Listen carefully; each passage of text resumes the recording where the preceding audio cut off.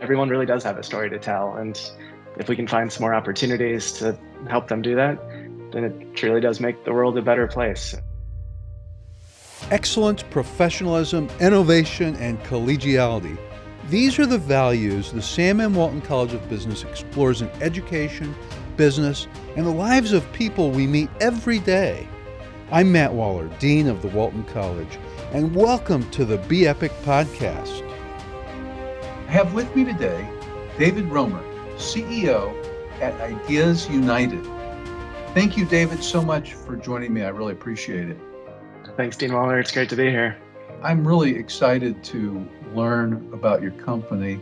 You have a really interesting background, and it looks to me like your career started at Apple, which is a very well-admired company, in marketing. And, really, seriously, when I think of marketing, Apple's one of the first companies that come to mind. Before the recording started, Dave and I were talking about the Think Different campaign and how we created our Be Epic campaign sort of modeled off of that. Not that it's anywhere near Think Different, but we did use it as kind of a model. But I would love to hear about your 8 years in marketing at Apple and Cupertino, and then how that may have impacted the company that you're the CEO of. Yeah, thanks. It was definitely a dream come true to be out there. And for whatever reason, growing up, Steve Jobs was one of my heroes. I always wanted to go work at Apple. I was the 13-year-old sending a 40-page report to Steve, hoping that he would read it and getting a little letter back that changed my life. And I applied for an internship. My best friend got offered that internship and turned it down to go work at NASA. So he reminds me of that often. And I was lucky enough to get to be the only undergrad intern in marketing at Apple for 5 summers there, which truly was one of the best experiences of my life, getting to be surrounded by all these brilliant people that were trusting me and empowering me to learn and to try some new things and learn from the best along the way. I can't imagine. That must have just been a wonderful experience. It really was, and was always raising my hand and doing the things that nobody else wanted to do there, and gave me a chance to really be around some of these heroes of mine. That was a lot of what inspired me to start what became our company too. And we'll tell you a little bit about that as we go here. But fortunately, there were some people at Apple that said, you'll always have a job out here if you want it, but you also have a chance to continue your dreams of what you might be able to do starting your own thing, and told me to go for it. And that'll be the second part of the story here. I do want to make sure we talk about Ideas United, but back to Apple and your marketing experience there. What did you notice about the culture? Because you were one of the founders of Ideas United? Correct, yes. And you started that like right after you graduated, I believe, not too long after you graduated. Yeah, in a way, it was a student organization that started it all when I was at Emory. So it was interning at Apple. It was back when iMovie came out. And a couple of friends and I wondered what would happen if we passed out some laptops and cameras to students at Emory. And before we knew it, 1,500 students had made short movies in a week and walked down the red carpet, got to see their stories up on the big screen. And that's what really convinced us to see what would happen if we shared that opportunity with other students around the globe. So it wouldn't have been possible without some friends at Apple that slipped us a couple things under the table to give us a shot, and some mentors at Emory that gave us that opportunity too. Okay, that's interesting. So your experience at Apple directly led to your formation of this Ideas United. Completely. And I was lucky enough to, after I graduated from Emory, go study in Scotland as part of Bobby Jones scholarship, and ran the same program over there where we passed out these laptops and cameras and had a similar result where thousands of students were making short movies. They happened to be wearing kilts when they were walking down the red carpet, but other than that, it really just showed us all this creativity and talent and passion out there. And yep, without the experience at Apple and the supporters there, none of this would have really been possible. Interesting. So tell me about that first one when you passed these cameras out at Emory. What made you decide to do that? I think with iMovie, it showed that someone even like me, who wasn't a filmmaker, could still use the power of video to tell a story. One of my co-founders was a resident advisor, and he was looking for opportunities, activities for his students that maybe didn't involve drinking. And so we just kind of wondered together let's give the students a laptop, a camera a week to make a short movie. And we saw them stay up every night. We saw them have the time of their lives. And that was really what sparked that idea, was to say, is this a chance for us to bring the students of Emory together to celebrate the creativity instead of just maybe bringing in a band or a comedian? What happens if we actually let the students be the ones that get to celebrate the awesome stories that they have? Once the videos were created by the people, by the students, what did you do with it then? Yeah, that first year we brought everybody together in the big auditorium. Felt like they were at the Oscars, getting to see their movies up on the big screen. And then that was way back in 2000, 2001. We basically came up with a website to share these videos, which sure could have been YouTube, and maybe we have a couple regrets about that. But that was the beginning of learning how to share video over the web for all their friends and family to see too. Did you charge anything for that, for the first one? First one we kept all for free, and actually kept that as a model for quite some time. At that point, we partnered with Emory and got some funding from student government or student programming.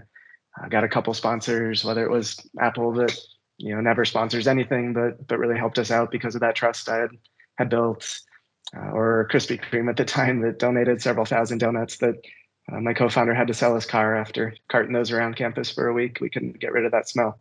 But it was some of those supporters early on that made it possible all for free for the students. Today you run something called Campus Movie Fest. Would you tell us a little bit about that? You got it. That's what grew out of that first student event, was being able to share that with campuses all over the globe. And so when we graduated, wondered, how would that business work?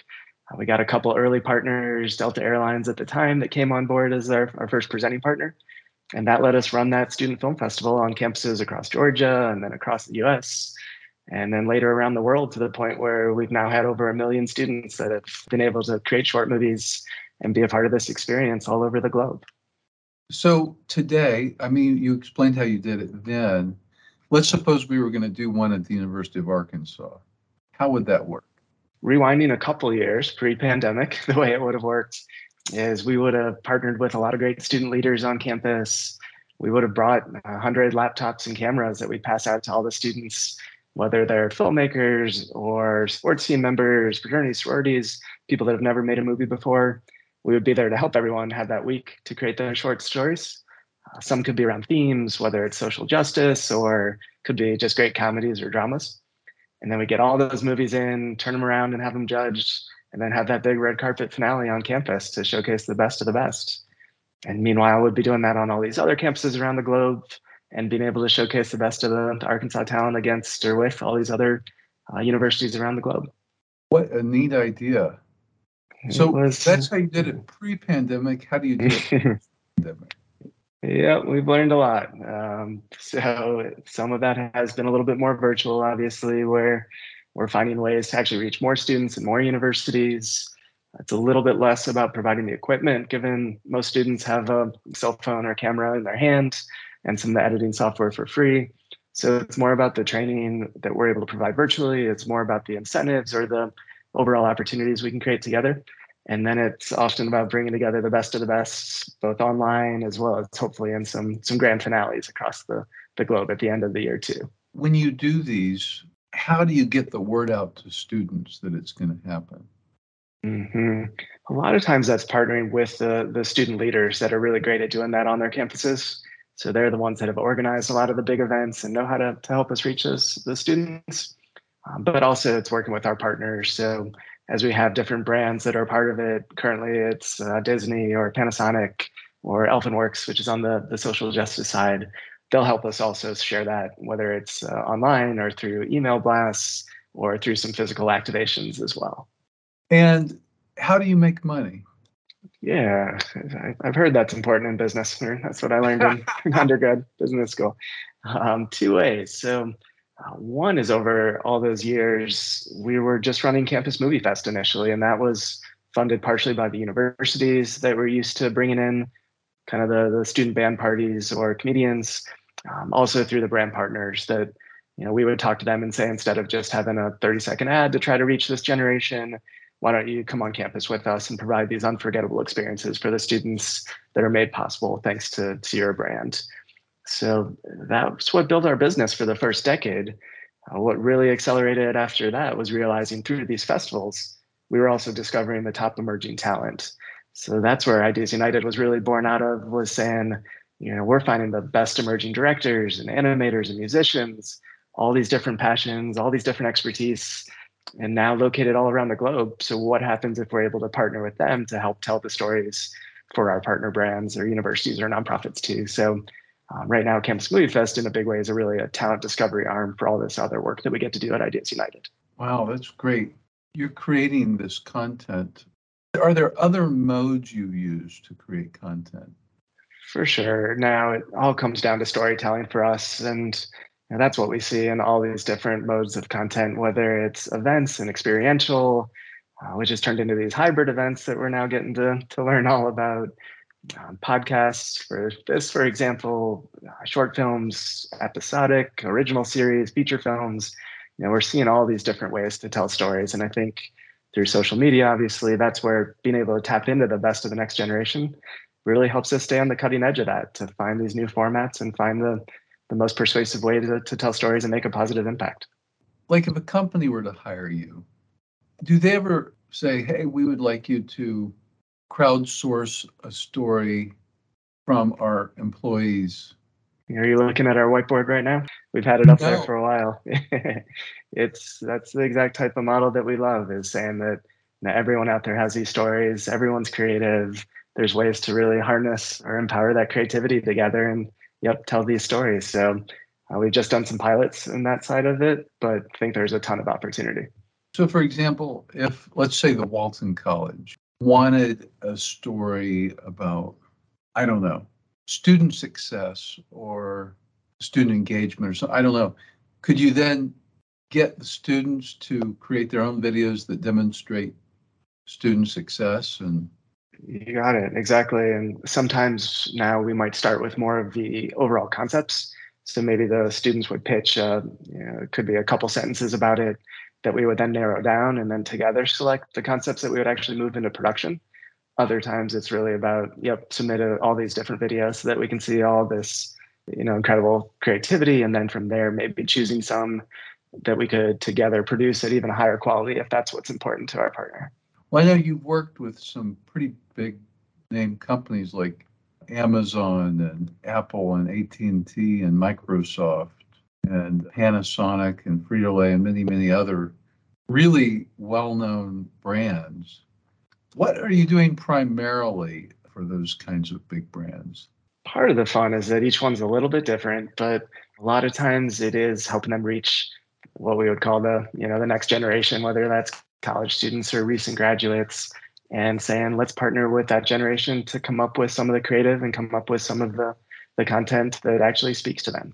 And so that's where we get to manage all the productions from start to finish, whether it's coming up with 30-second ads or digital content, or the experiential side.